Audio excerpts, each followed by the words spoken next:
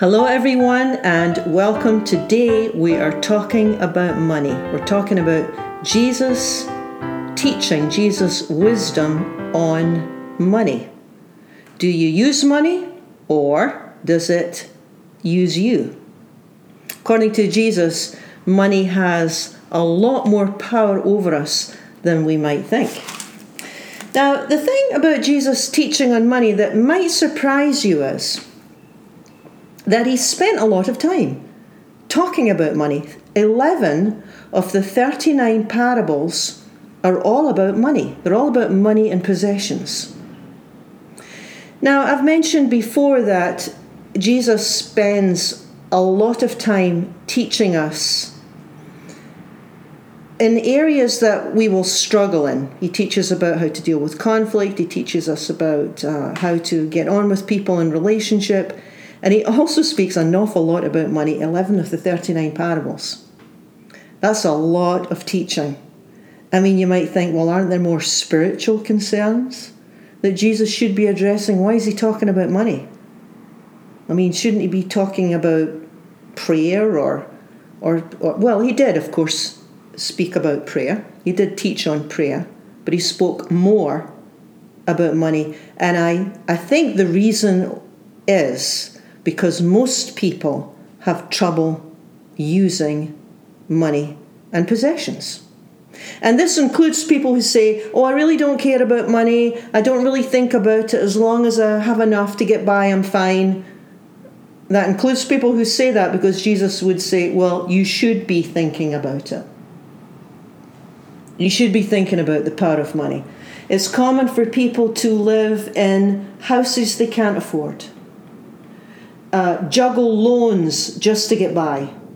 It's common for people to lie awake at night worrying how they're going to survive.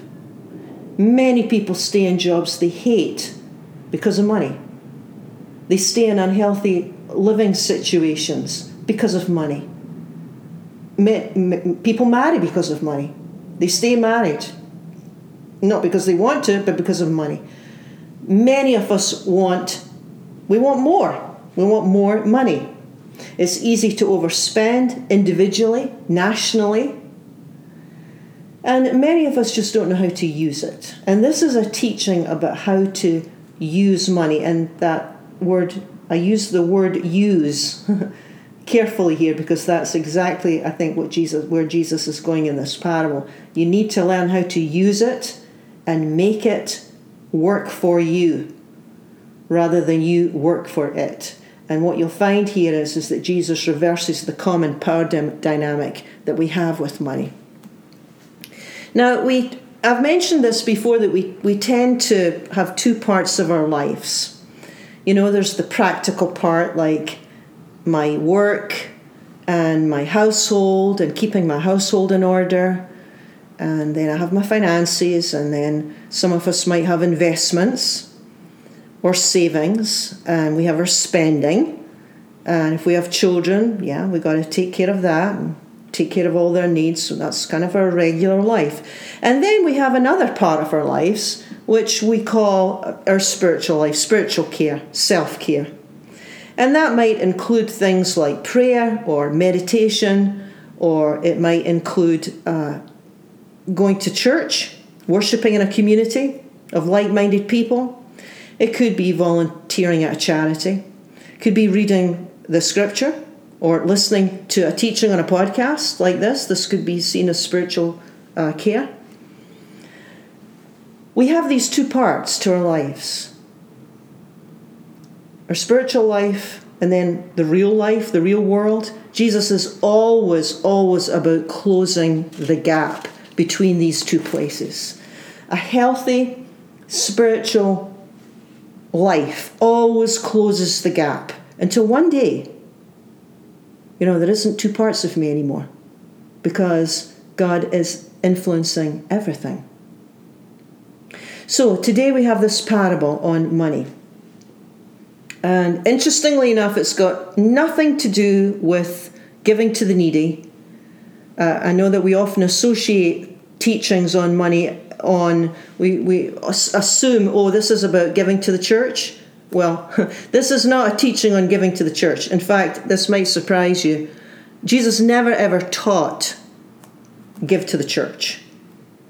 He never taught that. I mean, of course, partly because the church didn't exist. The church didn't actually come about until after Jesus died.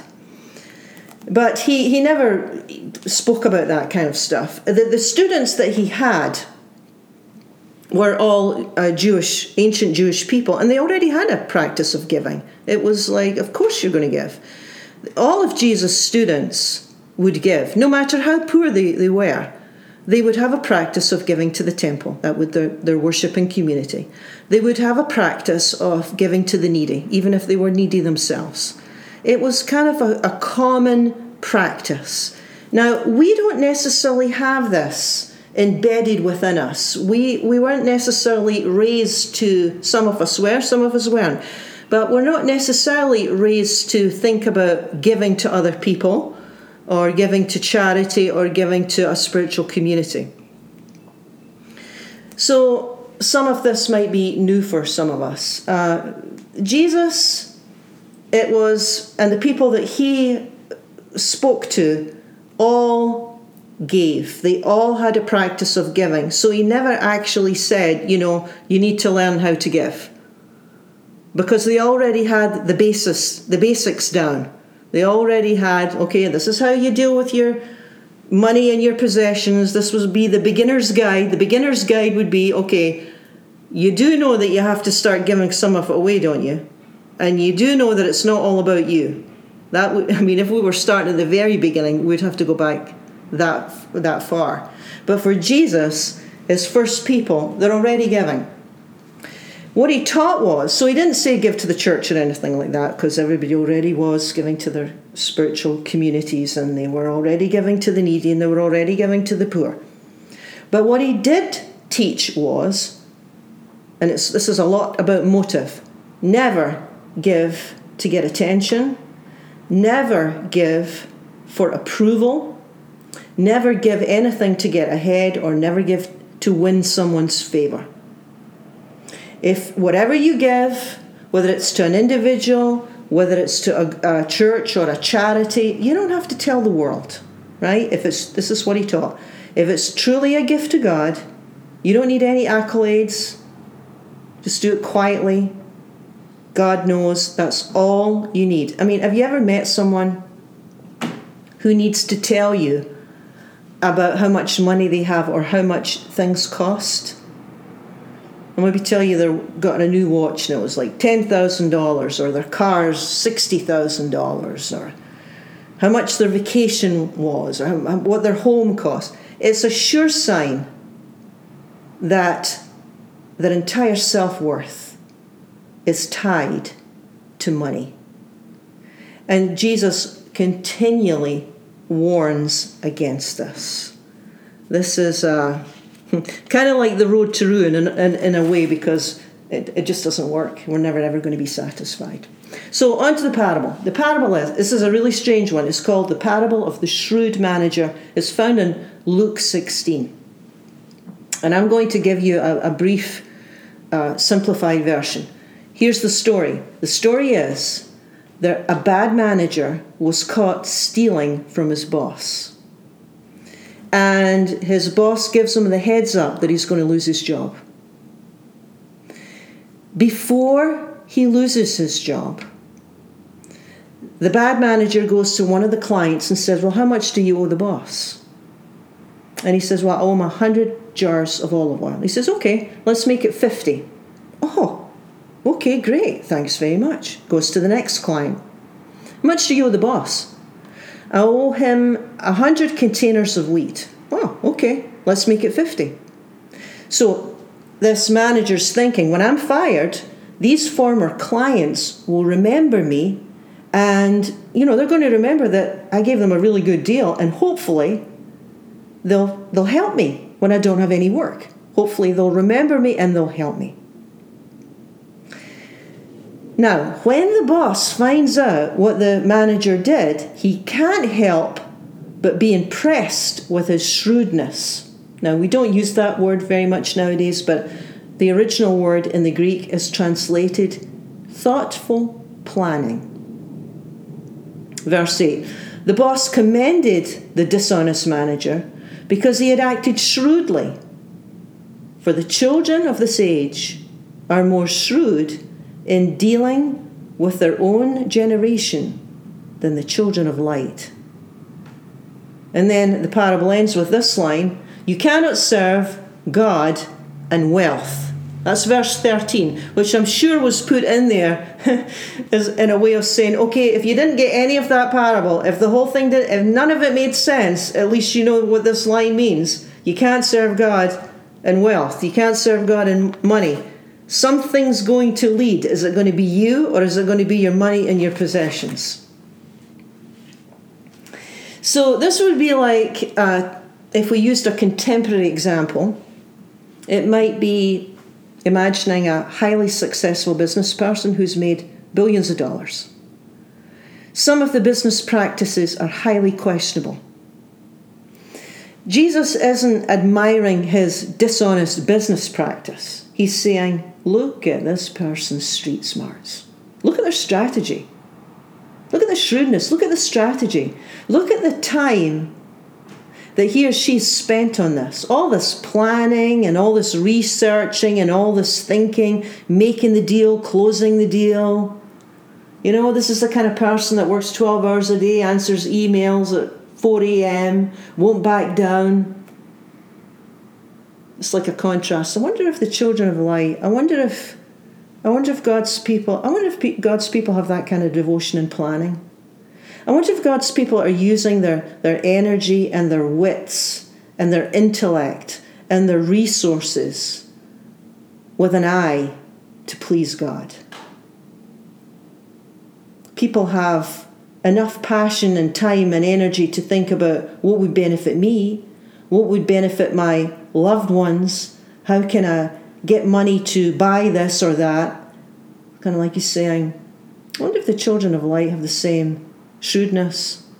I wonder if they put time and energy when they're thinking about their money and their possessions. I wonder if they think about how to please God. Now, the whole thing is a bit of a setup in a way. The parable is a bit of a setup, I think, because most people don't. Most people don't. Just in case we missed the point, right? In verse 13, you can't serve God and wealth. A lot of us have trouble with money leading the way. Wealth, money, possessions for Jesus is something people have to learn how to use. For most people, it doesn't come naturally. And it's a relationship to money and possessions that Jesus teaches about. He doesn't say that wealth is bad, by the way. He doesn't say it's bad to be wealthy or you shouldn't be wealthy. But he does question, do you serve it or does it serve you? Which means who's doing the leading? Who has the power in the relationship? Jesus sees money as something that we have a relationship with. It's like an energy or a power that we have a relationship with. And it can have influence over us or we can have influence over it. Right? So in this passage, he's suggesting that if it's managed well, it can actually lead to life. If you read the whole passage in Luke 16, he suggests that it can actually lead to well-being in life for you and for other people. It can bring much good in the world. It can be used to great benefit, provided it's not leading the way.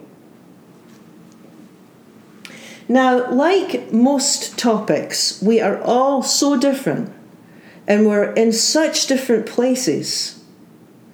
It's not that easy to apply this teaching because for some of us, we're going to be saying, I really don't have any interest in money. I have a very simple life. It is not a big deal to me. And then there are going to be other people that will say things like, well, I have to admit, I have to be honest. I have always had trouble keeping a budget, and I overspend, and it's a problem. I worry about it. And then others are going to say things like, well, it's complicated. I have a lot of people counting on me. And other people are going to say, well, it's not really me. I do this for the family. This is why I work so hard. This is why I think about it all the time. It's not really about me. I'm trying to help other people. And then you have others saying, well, I worry about it all the time, even though I do have enough. Because that's a whole other thing, right? There's lots of people that have plenty cash, but they still worry about running out. Well, whatever we are with our relationship to money and possessions, Jesus' call is always the same. And the call is always, what does being a faithful person look like? What does it look like to be a faithful person? If I always want more, if the grass is always greener if I'm always looking over the fence, if I'm always reaching to the next thing, why is that?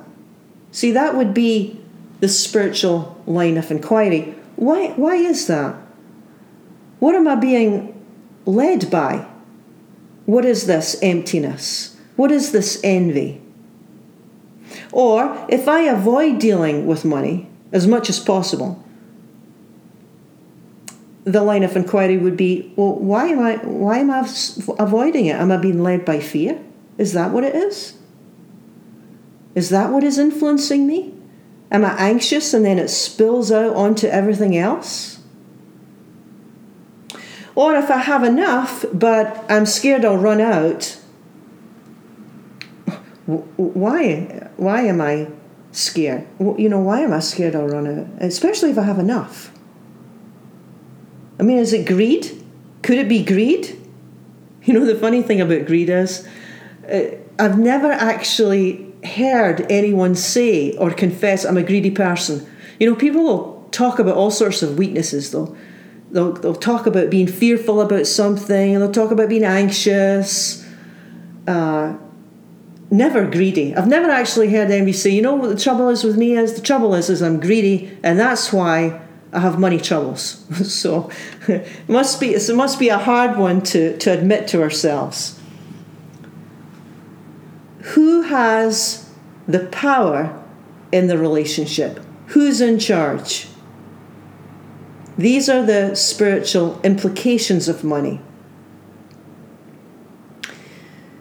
Now, some people manage money very well. In fact, they can tell you exactly, some people say, I can tell you how much we spend each month. I can tell you how much we save each month, because we do. I can tell you exactly how much we give away, because we do give money away. Again, Jesus' challenge remains exactly the same. It would be, are you faithful? I wonder if the children of light use their energy and their passion and their resources with an eye to pleasing God. You see, it is so easy to just get stuck on me and mine.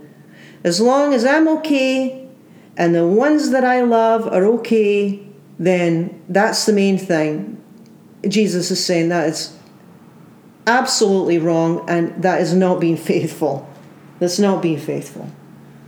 Now, being faithful isn't necessarily giving money away. It's not necessarily giving away lots and lots of money, because sometimes people, honestly, they just don't have a lot. Now, the people that are around me, and let me say it this way: if you can afford a latte, you've got extra cash. All the people around me have extra cash. So for us, yes, it is important that we learn how to give. It is important that we learn how to be generous. But being faithful isn't solely about giving away money. I found something that was interesting. And this is a quote from David Lose.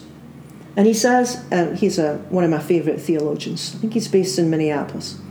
He says, might we refrain from assuming that the only faithful use of money is to give it away, but recognize that capital investment and productive commerce and fair and lively trade are also ways in which money has been used to create and share wealth with all of God's people. It's like whatever helps people is a good thing. I mean, you could have a small business and really look after your employees well. That's being faithful. You could rent out a house to someone that you own and you charge a good rent. That's being faithful. You could give away some of your time to someone and not charge. Pro bono work. That's being faithful. So it's not just about giving away cold cash.